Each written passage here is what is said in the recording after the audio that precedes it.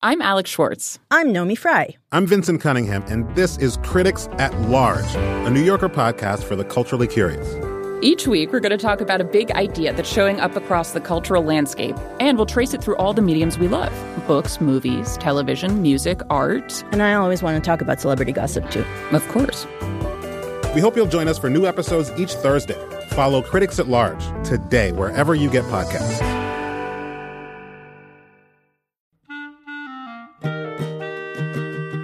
This episode of Livewire is brought to you by Progressive Insurance.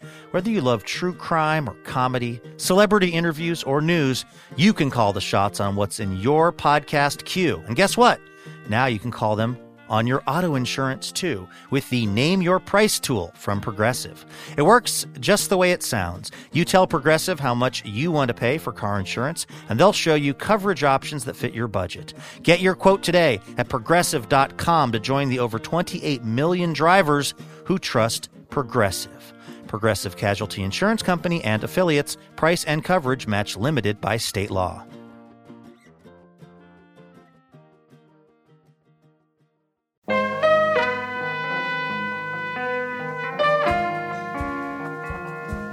Waiting for you in the next hour, it's a band whose lead singer contributed dating advice to a book called Sex Tips from Rock Stars. It's a man who moved from Miami to Los Angeles all because of Shaquille O'Neal. And an illustrator and memoirist whose therapist once told her, Nicole, your mother's a turnip. She's never going to be a sweet potato no matter what you do or how good you are. She'll always be a turnip. It's...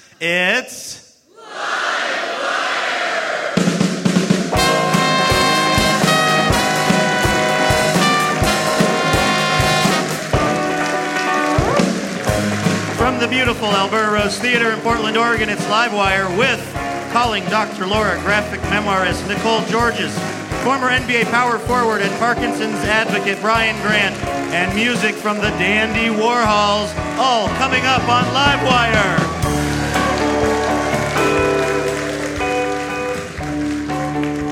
Welcome to the show, everybody. I'm your host, Luke Burbank. You've also got comedy from Faces for Radio Theater to look forward to, and music from our house band led by the incomparable Mr. Ralph Huntley. All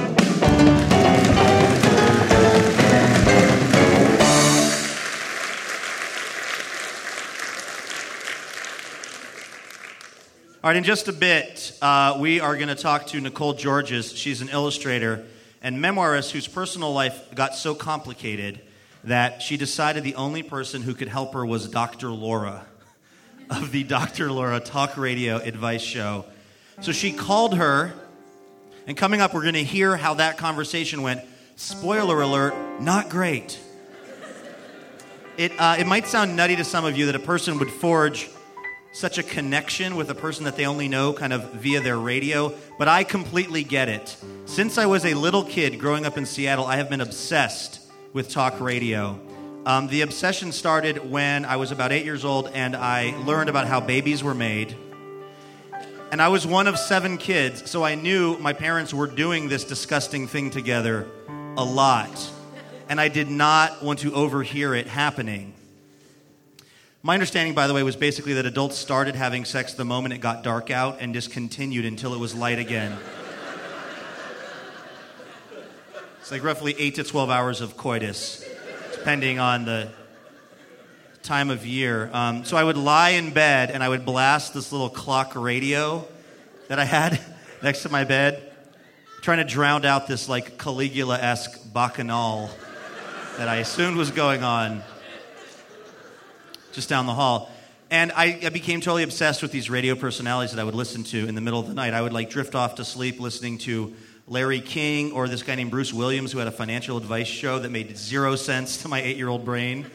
But it was like soothing. My biggest obsession though was with Casey Kasem, American Top 40. And I was totally obsessed with the long distance dedications. Even though it was like basically the same thing every single week. It was always like, Dear Casey, I had a love and lost them. He was everything to me, but on the night of December 14th, 1986, he was killed in a car accident. He lives now only in my memories. Casey, to help me hold on to those memories, could you please play? And by the way, this was the best part with that. the song they would request never had any relationship with the tragedy that had motivated the requesting of the song.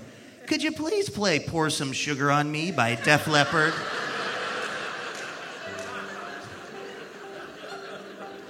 Radio is this sort of antiquated but also kind of amazing medium that lets someone in a room across the country whisper right into your ear.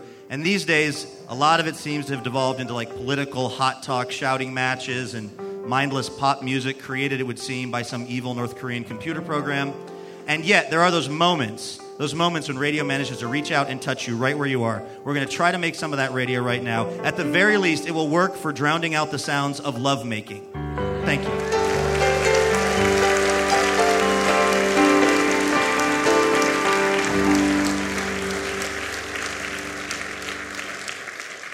Believe it or not, next year will be the 20th anniversary of the birth of the Dandy Warhols.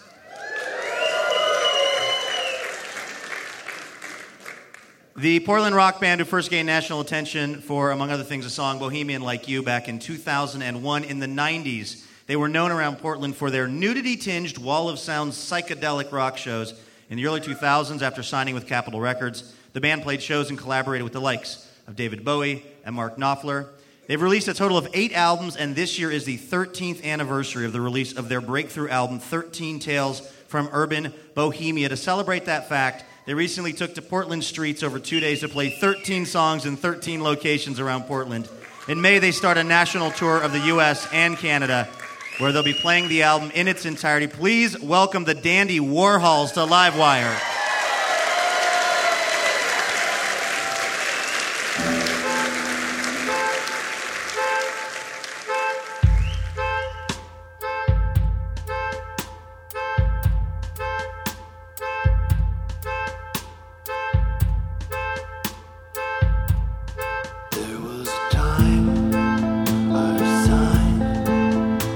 Resigned myself to a lonely climb.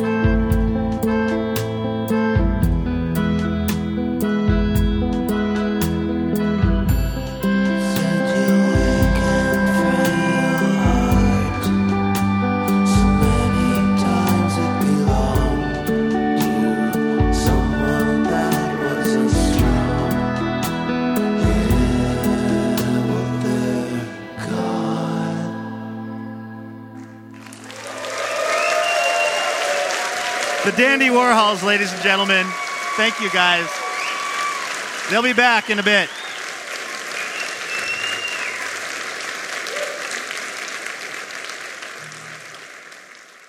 Oh, hey, Carol. Oh, Bob. Hey, sweetie. How are you doing? Good. Ready to do a little singing, though, you know? Yeah. Hey, guys. Thanks for coming. So we're just going to be singing some standards for our stock library. Did your agents tell you about the usage rights and get you the sheet music and all that? Oh, yeah. Yeah, it's all good. Thanks. Okay, cool. Well, we're just waiting for one more singer, and then we'll get going. Just hold tight. Okay, thanks. Cool. Say, do you know who the third guy is? Yeah, I guess his name is Nigel something? Oh, what? You mean Nigel Cummings? I think he sang on Wolfsnake's tour last year. Wolfsnake, huh? I never heard of him. Yeah, they're kind of making a comeback. I think they were in Tokyo last week, or... Oh, hello. Sorry I'm late. I spent what seemed like a fortnight in the loo. Hello, my name's Nigel Cummings. Hi, I'm Bob. Carol, nice to meet you. Hello, it's a pleasure. Carol, I must say, that jacket is mustard. Thanks. Okay, looks like we're all here. You must be Nigel. Yeah, that's right. Hello. These are my headphones. The cord's quite spirally.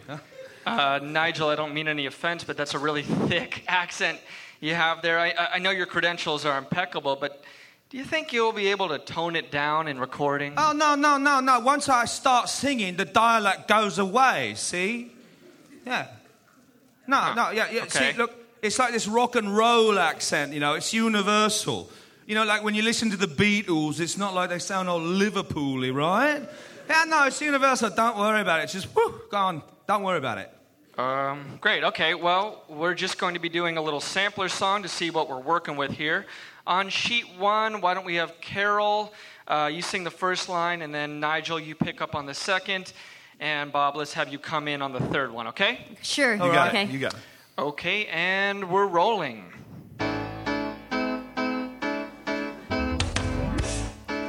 You're as cold as ice. You're willing to sacrifice our love. Sounding great, Carol. Okay, Nigel, coming up here.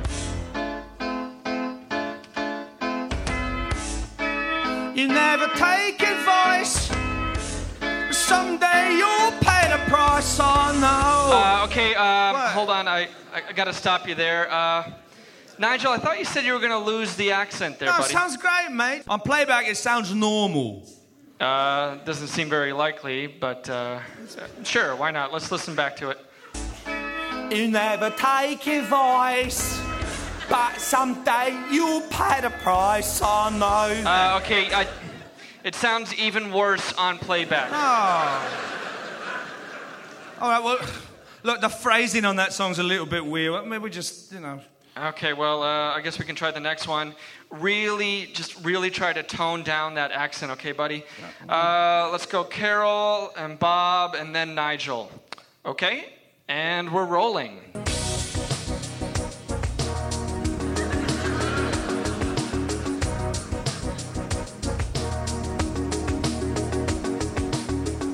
While dogs cry out in the night as they grow restless, longing for some solitary company.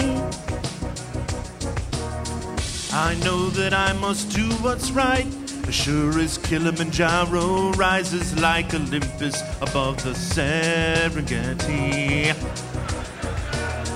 I seek to cure what's deep inside, frightened of this thing that I become. Here. All right, yeah. It's gonna take a lot to take me away from Okay, you. stop, What? Nigel, What? stop.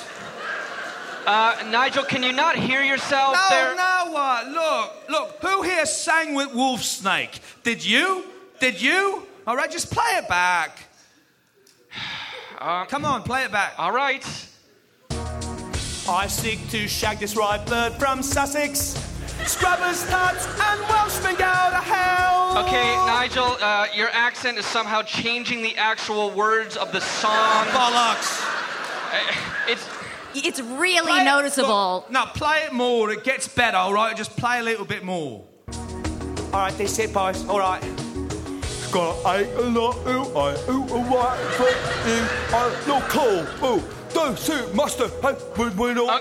It's just, Nigel, I mean, it's not working out, okay? All right, you go down to Sentinel Studios where Wolfsnake is currently recording their next smash hit album, and you tell them that you are a better singer than me and see if they don't punch you in your stupid faces, all right? Did Wolfsnake give you a pair of custom knickers with your faces embroidered on the bum, huh? Did they take you to see Made in Manhattan starring Jennifer Lopez, eh? Look, as long as there's a hole in my butt, Wolfsnake will love me and not you. All right? So you can take your... Okay, your Nigel, okay. I think we've had enough for today. Thank you all. That will... Hear me? I'm through! Oh, my goodness. Wow. Oh, hey, Larry, what's all that about? We had some British guy in here singing for the stock library. His accent was insane. British guy? Hey, did you put the delay on it? You have to compensate for the shift of the Nyquist frequency when you're this far out of phase with GMT. What? Yeah, here you go. Tweak this here. Yeah, you gotta do that for these British guys. Hey, there you go. Let's listen to this. You never take advice. Someday you'll pay the price, I know. I'm walking around. Okay, somebody go get him back in here.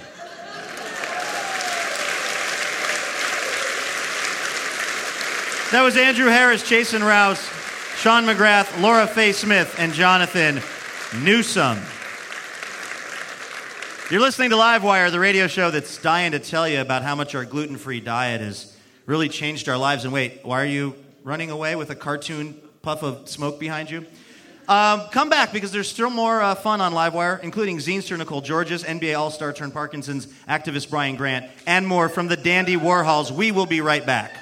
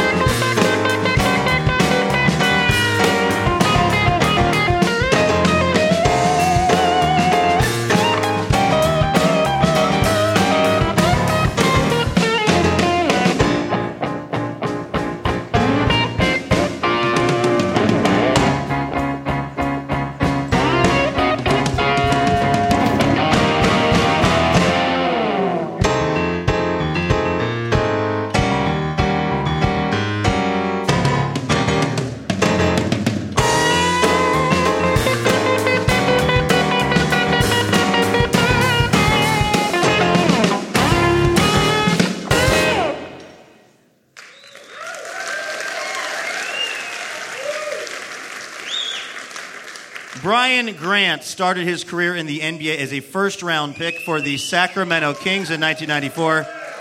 During his 12-year pro career, Brian established himself as a tenacious rebounder and physical post player for the Portland Trail Blazers, the Los Angeles Lakers, Phoenix Suns, and the Miami Heat. In 2008, 2 years after his retirement from professional basketball, Brian was diagnosed with young-onset Parkinson's disease at age 36. Since then, the Brian Grant Foundation has established itself as one of the most visible and vocal advocate organizations helping Parkinson's patients lead healthy and fulfilling lives. On April 27th, Brian will be a speaker at this year's TEDx Portland event. But first, he'll be talking to us. Please welcome Brian Grant to Livewire.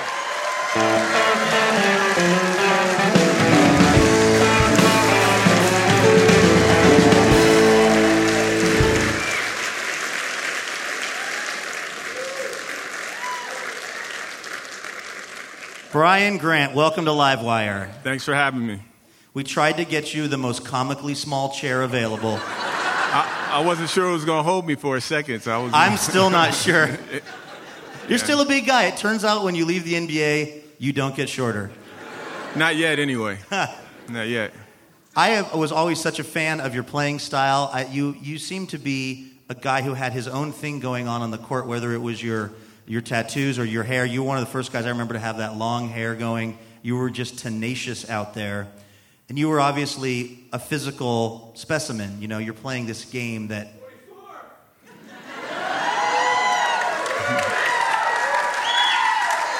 Not sure if you remember that, but your number was 44. Changed a couple of times, but yeah, 44 is my best number. So, what was the first indication for you that something was changing about your body and that something was going wrong? It would have to be in 2006 when I was playing for the Phoenix Suns. I started to realize that I couldn't jump off my left leg as well. I was more uncoordinated, but at that point it was my 12th year, and I just figured it was just physical damage that I had done to my knee, but I later found out it was Parkinson's. And it goes from being a persistent problem to a problem that you think I need to go see the doctor about? I mean, when did it start to really progress for you? Well, it started off in the form of depression. In most Parkinson's patients, that's usually the indicator. I went through like 9 months of deep depression. And then after that, I had a small skin tremor in my left wrist. Then it went into my fingers, and then the whole hand started to tremor. And at that point, I moved from Miami because I figured maybe if I went back to Portland, where it was nice and clean air and everything, maybe that would help me out. Not that Miami's not clean, but I've always loved Portland. And it didn't go away. So at that point, I went to OHSU and saw the neurologist, and he told me I had Parkinson's. What goes through your mind when you get that kind of news, and particularly because you're a guy, again, who's been so physically gifted throughout your life? Well, I think it's tougher for anybody who gets this diagnosis. But for me, I've always been so used to when something goes wrong, go see the doctor, get a surgery, give a pill to take for the pain or something anti-inflammatory. But this was something that wasn't going to go away, and I had to take some time to kind of wrap my mind around it and kind of forget about the athlete. Now it's Brian Grant, the person who's living with Parkinson's. And what's that look like for you on a sort of daily basis? What kind of medication do you take? And also, is there does your time as an athlete help you in the physical therapy aspect of it? I believe that I've progressed relatively slow because I was an athlete. I was having symptoms in 2006, and it's 2013 now, and I just recently started medication. It's not working too good, but I just recently started, and it's kind of like a trial period. You're adding something, subtracting something, and just trying to find that right mix that works for you, because each and every Parkinson's patient is different. No two are the same. Has it been difficult for you to be comfortable being out in public when you have your body's acting differently now? Not here in Portland. I mean, Portland, they accept me for whatever's going on. And but I will tell you, last summer we went on spring break and we went on a cruise with another family, and that was the most uncomfortable I think I'd ever been, because in Portland most people recognize me as one of the retired Blazers, but being in New Orleans and on a cruise ship, nobody really knows who you are, and it became uncomfortable just because I was out of my comfort zone. But as a Parkinson's patient, that's the one thing we need to do, is come out of our comfort zone and live with the disease and not hide from society with the disease. Have you been able to...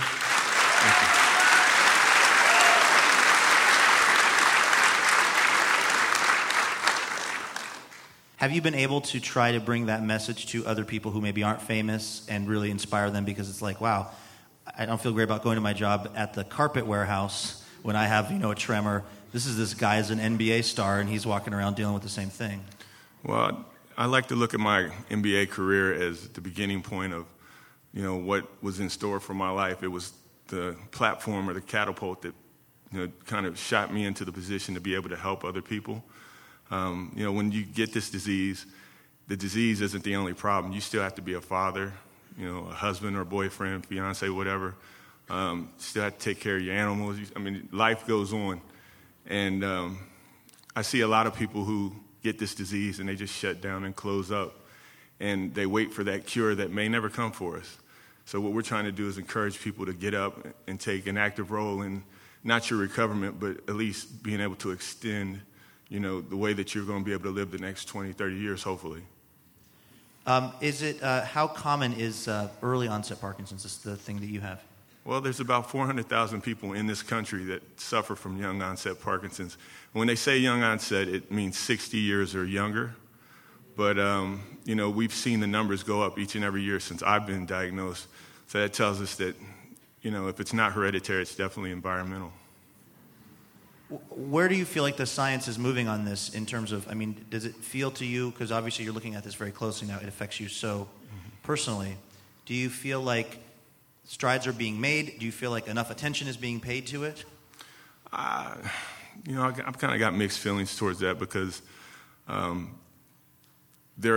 think there are people out there outside of the U.S. who are really experimenting with stem cells and things like that may end up finding a cure. But, sometimes as a patient, you tend to wonder if they really want to find one because, it's a big business in being sick, whether you're having PD, cancer, any other type of disease.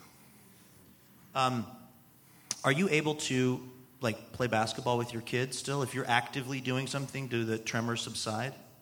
No, they're there, and the reason I can't play with them has nothing to do with the Parkinson's. It's these bad knees. So. Yeah. You got a lot of problems, buddy. You ain't lying. So what would you like, for all the people that are going to be hearing this, what's something you'd like to really convey to people as a way they can help, an awareness that they can have, and also a way they can treat somebody who has Parkinson and who is manifesting tremors? What should people be doing? The last thing I think that any person dealing with Parkinson's disease or any disease as it comes to that, you just don't want to be treated differently and don't want to be pitied. We want to be able to stand up tall and be proud of who we are, regardless if we got this partner called Parkinson's following us around everywhere we go. Because just because the mind's going bad and you're losing control of the body doesn't mean that you're losing control of yourself or who you really are. So that's the biggest thing.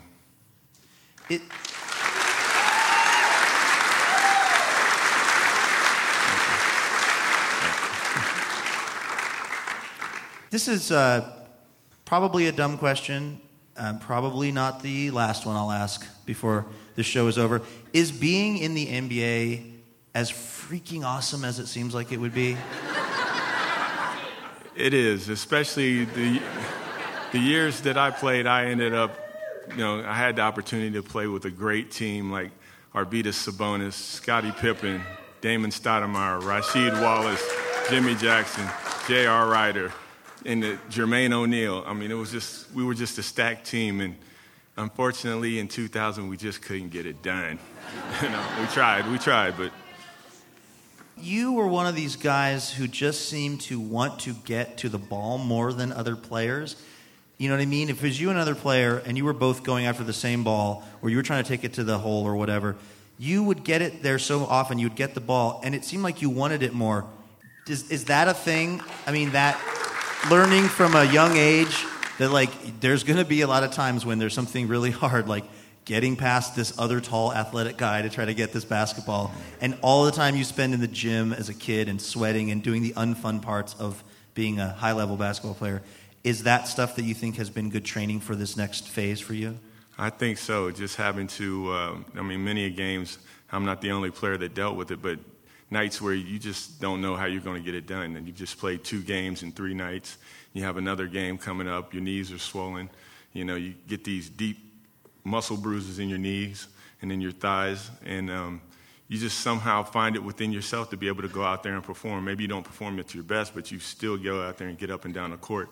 And I think just that discipline and all the, physical regiments that we've gone through have definitely helped me with dealing with Parkinson's. I hear you. We tape 2 shows in a row sometimes here. It's killer.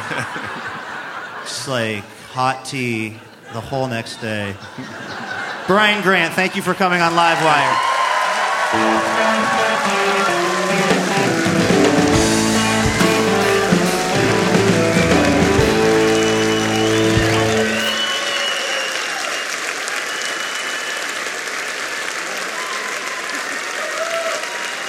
Brian Grant is the founder of the Bryant Grant Foundation, dedicated to Parkinson's education and awareness. If you're in the Portland area on April 27th, Brian will be speaking at the 2013 TEDx Portland Conference. More information at TEDxPortland.com.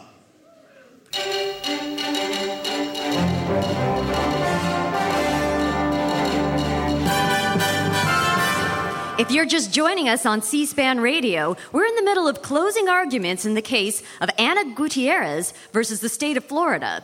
Ms. Gutierrez stands accused of criminal assault of a protected species. We go live now as defense attorney Jack Brigance delivers his closing statement. Your Honor, members of the jury, you've just heard from the prosecuting attorney. Called my client despicable, amoral, reprehensible.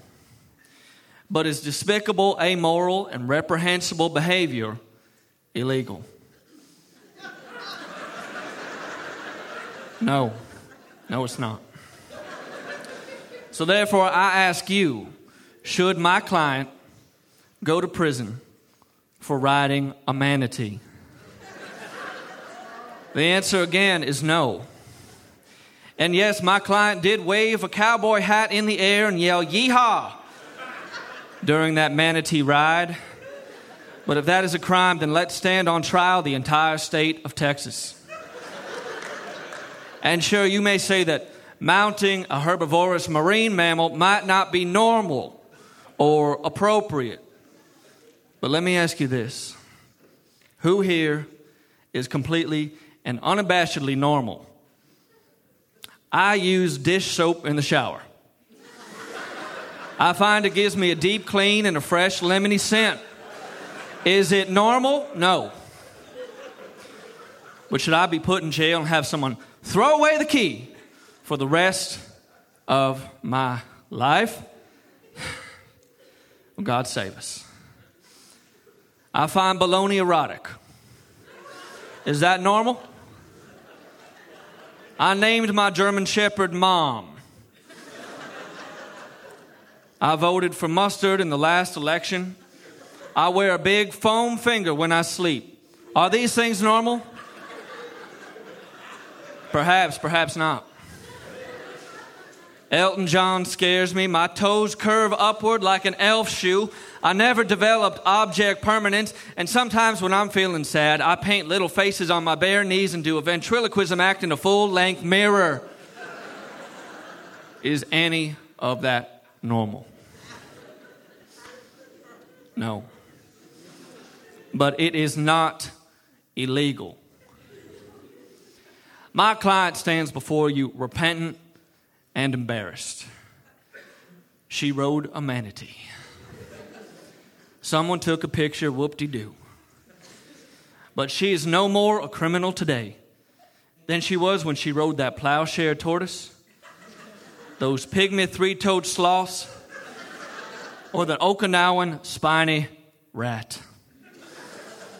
And that, ladies and gentlemen of the jury, is why you must find her innocent of a crime. Thank you.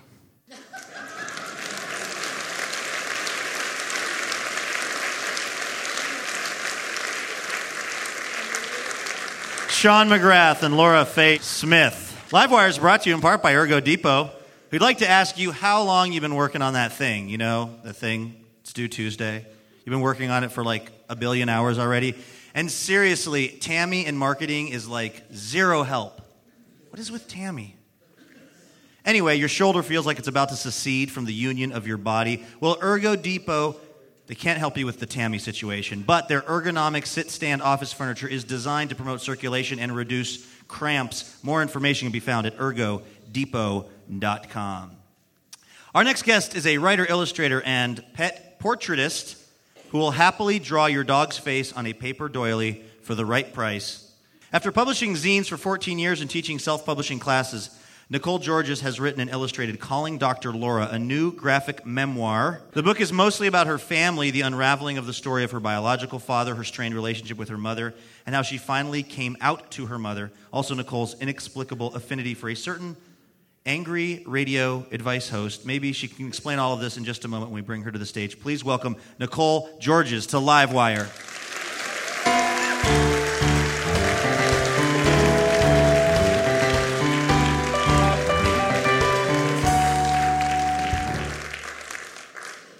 Nicole Georges, welcome to Livewire. Thanks for having me. It's cool to be here. So I just got done reading this graphic memoir of yours, and first of all, it's really, I think it's incredibly well done. It's a really fun read, and it's interesting because I don't read a lot of graphic memoir, but I was amazed at how much you're able to convey in a single picture. It's almost like it's worth 1,000 words. Almost. But I mean, really, like you told so much. You told such a story in a sort of relatively small amount of time. Do you find the drawn word better than the written word for you? It's weird. I think about it as being easier and faster to convey things with pictures as opposed to writing. Like if I want to show what a whole room of people are wearing, what their faces look like, I could just draw that in one panel instead of having to write a long thing about every person. But then in practice, drawing takes so long. This book took me about 5 years, and I'm sure if it was written, it would have taken me a fraction of that time. A big crux of the book is your relationship with your mother and also this story of your father who you believed was dead. I did. I thought he was dead my whole life until my friend took me to a palm reader on Hawthorne Street in my early 20s. And within 5 minutes, the palm reader said, "Oh, you should talk to your dad more often." And I said, "Oh, well, I can't because he's dead." And she said, "Maybe the man you think is your father is dead, but your real father is very much alive." I do not like to hear evidence that palm readers know what they're doing. Well, lots of other things were wrong if that makes you feel better. I feel a lot better. So she did get some things wrong? She told me I was going to get married when I was 26. And then when I was 25 and a half, I was like, why do I feel such anxiety about this? Why do I have like a clock over my head? And I was like, oh, the palm reader said I was going to get married this year. God, I haven't even gotten engaged. She said I was going to marry a very rich man, but I was flaming homosexual. And and she said I was going to have 3 pregnancies but only 2 children, which is a drag. Hasn't happened yet, but... She was just throwing anything against the wall and seeing what stuck. She was, yeah. And weirdly, the father's not dead thing stuck. Yeah, she got it. So what was the story there? Well, there's the story as my family told it to me, and then there's maybe a different reality. But the story was that he was a con man who my mom was in love with, and then it got old. And so she left him. And she was kind of ashamed that she had been with a con man, so she thought it would be better if she just wrote him out of my life entirely. So she said he had colon cancer, and he died when I was 1.5 years, which is pretty specific.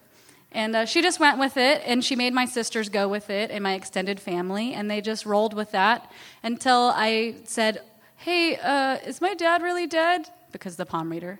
Now, there wasn't anything that tipped you off before the palm reader? No, well, when the palm reader said it, it made a lot of sense. But before that, I hadn't ever put the pieces of the puzzle together. Like, I've always felt adopted. I look different than everyone in my family. Everyone has always acted kind of secretive around me.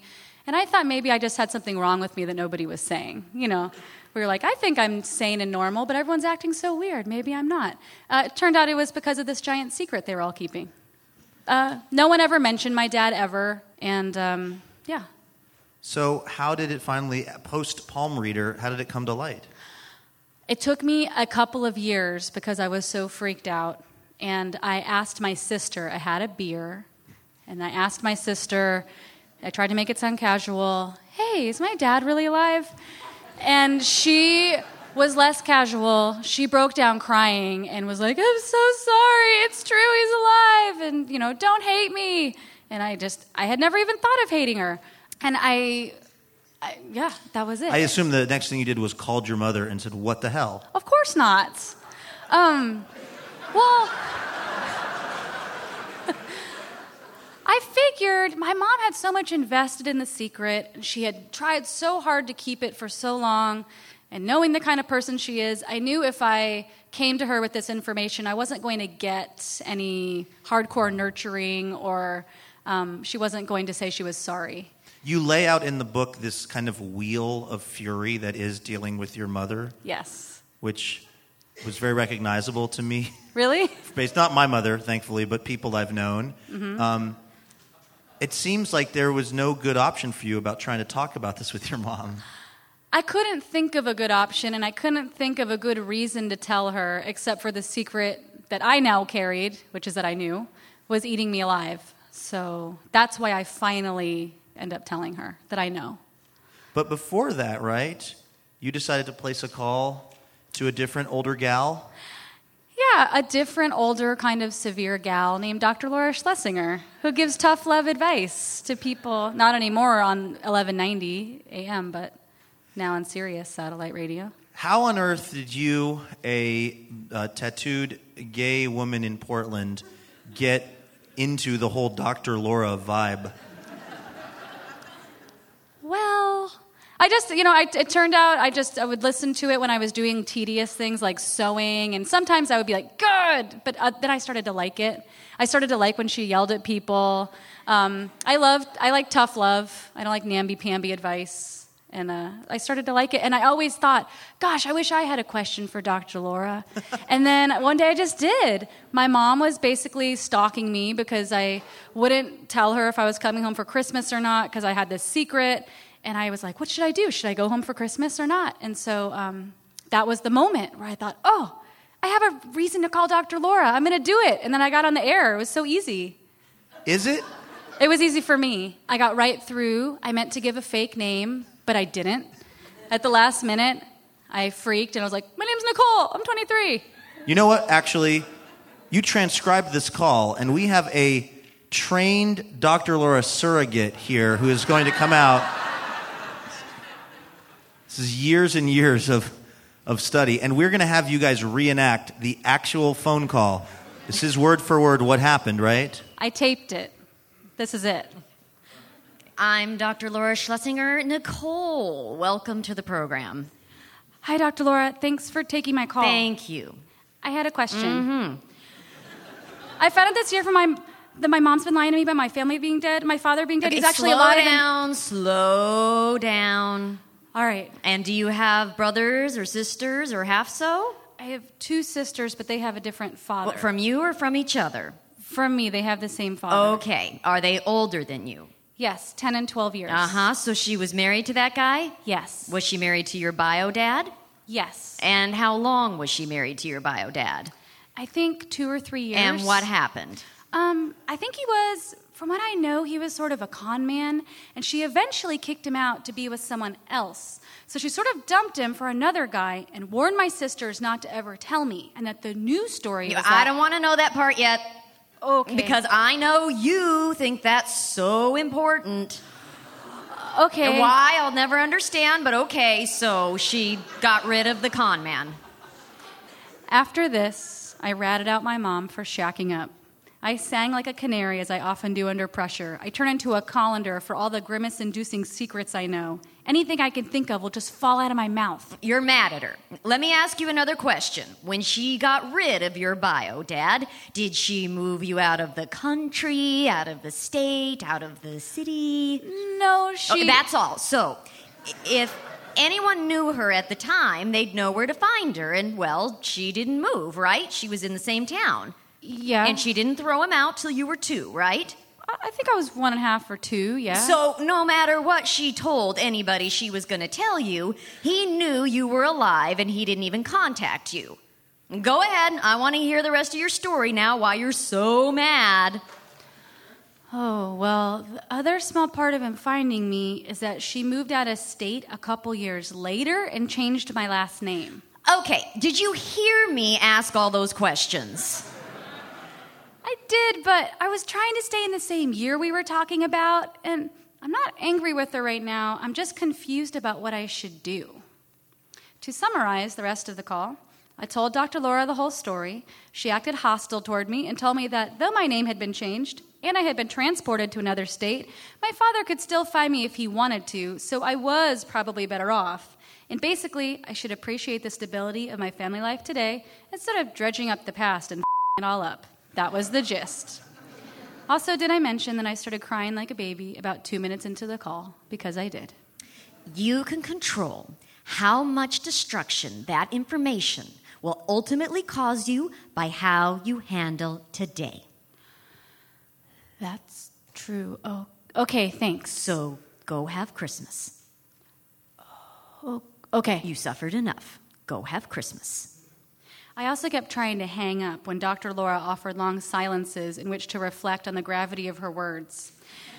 I would ruin the moment by blurting out a, "Thanks, Dr. Laura," before being snapped back into submission. Laura Faye Smith, Nicole Georges.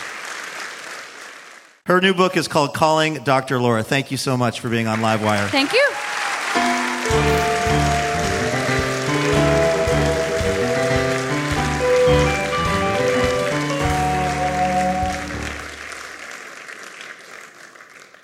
Now, this is our most popular high-definition TV, Samsung 55-inch LED 1080p with 4 HDMI inputs and a dynamic range of 16. All right, how much? Always on sale, always $11.50.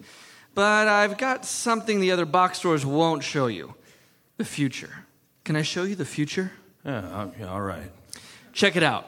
This is the Dalsa Origin Cinegold XL Sigma, handmade in Laos. Always on sale, always $78,000.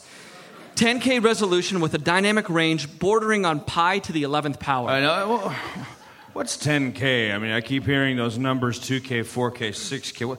What does the K stand for? It refers to the horizontal resolution. Your eye can only really see the resolution at 4K. Well, so this one's 10K. Well, why would I get something I can't even detect? Well, your eyes won't see it, but your mind will. All right. Is it on? Oh, yeah. Tell me what you see. I see some sort of a flicker. Uh-huh. That's it. Your human eyes are not yet able to properly process these images.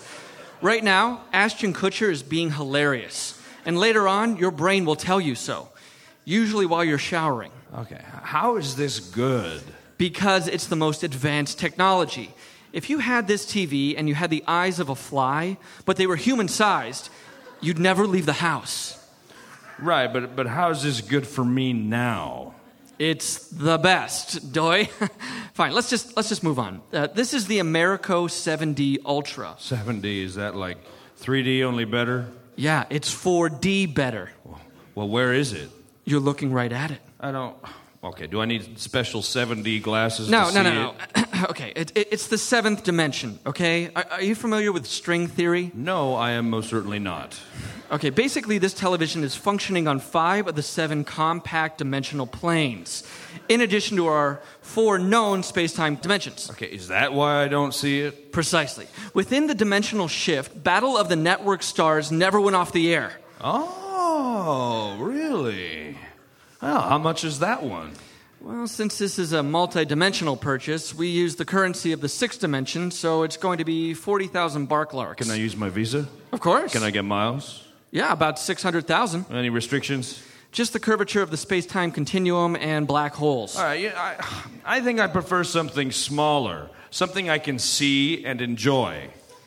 I've got just the thing. Which one? This. You're actually standing in it. Huh? This is the Floron Electra Dimensional, the first television that puts you in the show. I'm on TV? You're not on TV, you're in the TV. It uses the Euclidean algorithm for quadratic surfaces. While we were chatting, you and I were shrunk down and digitally inserted into the Floron Electra via the HDMI cord. You, sir, are now Blu-ray compatible. I don't want to be that. I want something I can see and understand right now, okay, in real time, in my own dimension. And I don't want to have to be inside of and have to act in it. Okay, you say that now, but in 2 years, it'll be 8 years ago. And then where will you be? Oh, I don't know. This is too overwhelming. Can't I just get a radio? Come on, sir. Nobody listens to the radio.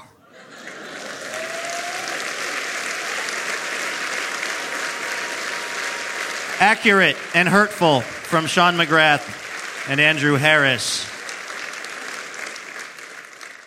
Livewire is sponsored in part by Whole Foods Markets, where you can get organic chicken and exotic starches like quinoa and risotto, but also natural cleaning products for when you accidentally drop your exotic starches like quinoa and risotto. Whole Foods has a comprehensive eco-scale rating system which lets you know at a glance what's in the products that you're cleaning with to help keep the earth clean. More information can be found at WholeFoodsMarket.com. We'll be right back.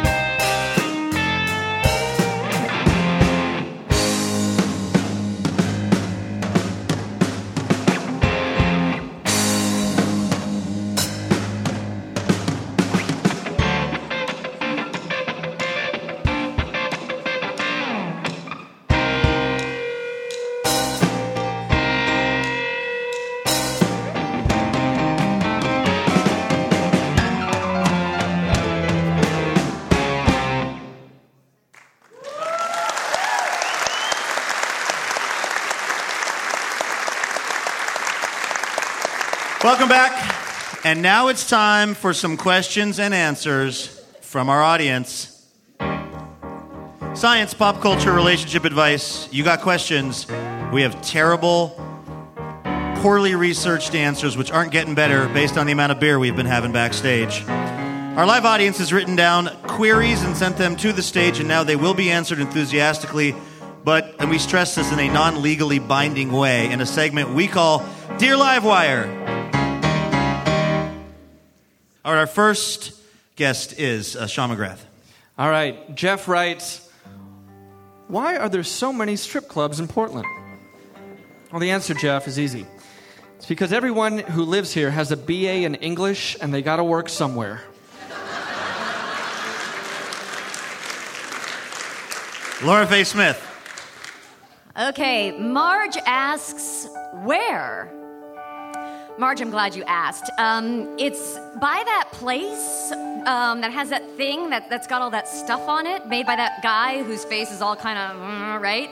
Like he just is having, kind of that feeling, him. And he's friends with that chick who always wears that outfit because she has that job, right? Okay, so not there.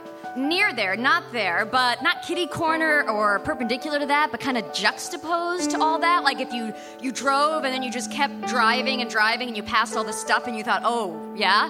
Okay, so just past all that, not behind that, but like behind that, there.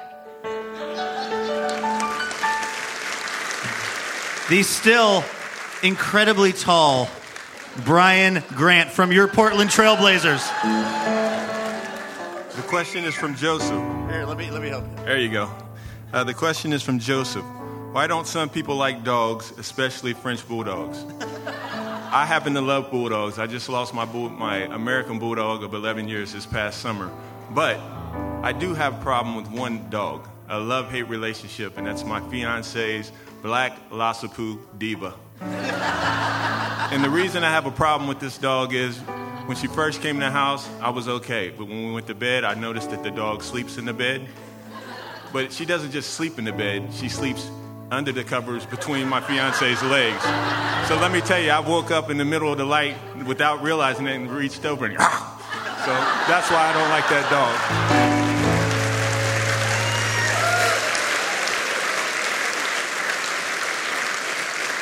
All right, and one more, by the way. Thanks for listening to the show. Brian Grant Can't Catch a Break. Right here, live from the Alberta Rose Theater. And we have Nicole Georges next. Why can't you tickle yourself? Because that would be gross. Are you going to sit home tickling yourself?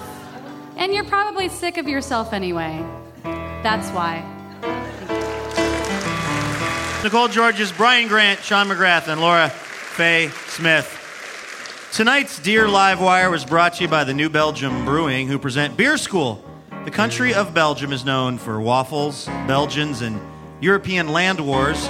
Belgian brewers are known for their playful approach to beer making, incorporating unusual ingredients and recipes in order to create intriguing, unexpected new blends. In that spirit, New Belgium Brewery is rolling out their new Roly Boly Season Ale, flavored with monk fruit and soursop. They had a hit song in the 1960s, by the way, Monk Fruit and Soursop. Look that up. That's a true fact that I just made up. Anyway, more real information can be found at newbelgium.com. All right, folks, we have the Dandy Warhols coming back out here right about now. Ladies and gentlemen, once again, please welcome to Livewire the Dandy Warhols.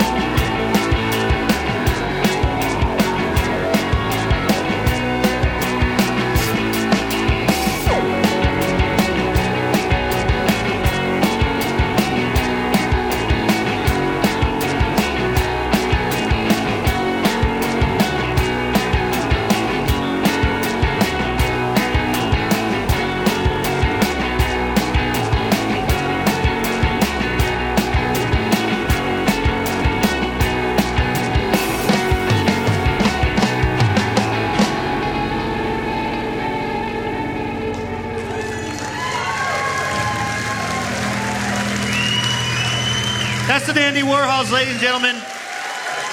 All right, that is our show. Thank you so much, everybody, for coming out and listening. This has been Livewire. Our thanks to our guests, Nicole Georges, Brian Grant, and the Dandy Warhols. Our house band is Ralph Huntley, Jim Brunberg, and Dave Jorgensen. This show was made possible in part by our sponsors, New Belgium Brewing Company, Whole Foods Market, Ergo Depot, and Burgerville. Additional funding provided by the Regional Arts and Culture Council and Work for Art, the Oregon Cultural Trust, and listeners just like you fine people. Hotel accommodations generously provided by the Hotel Deluxe. Our executive producer is Robin Tenenbaum. The show is also produced by Courtney Haumeister and Jim Brunberg. Faces for Radio Theater are writer-performers Sean McGrath and Andrew Harris, and performers Lori Ferraro and Laura Faye Smith. Our head writer is Courtney Haumeister, with additional show writers Jason Rouse and Scott Poole. Our guest writer this show was Andrew Harris. Sound effects and direction by Jason Rouse. Our technical director is Jonathan Newsom, with house sound by Graham Nystrom, stage management by Mark Bausch. Our show theme is written by our house band and Courtney Vondrali. Photography by Jenny Baker. Livewire was created by Kate Sokoloff and Robin Tenenbaum. For more information about Livewire or to subscribe to our podcast, visit livewireradio.org or find us on iTunes, Stitcher, or SoundCloud. You can also find us on Twitter and Facebook at Livewire Radio.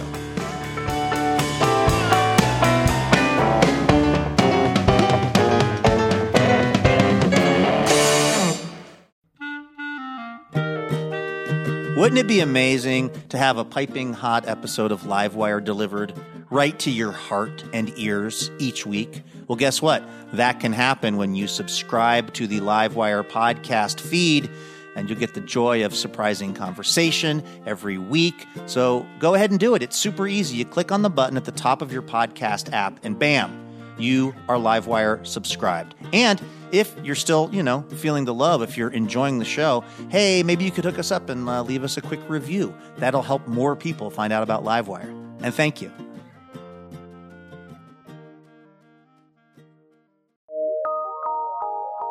From PRX.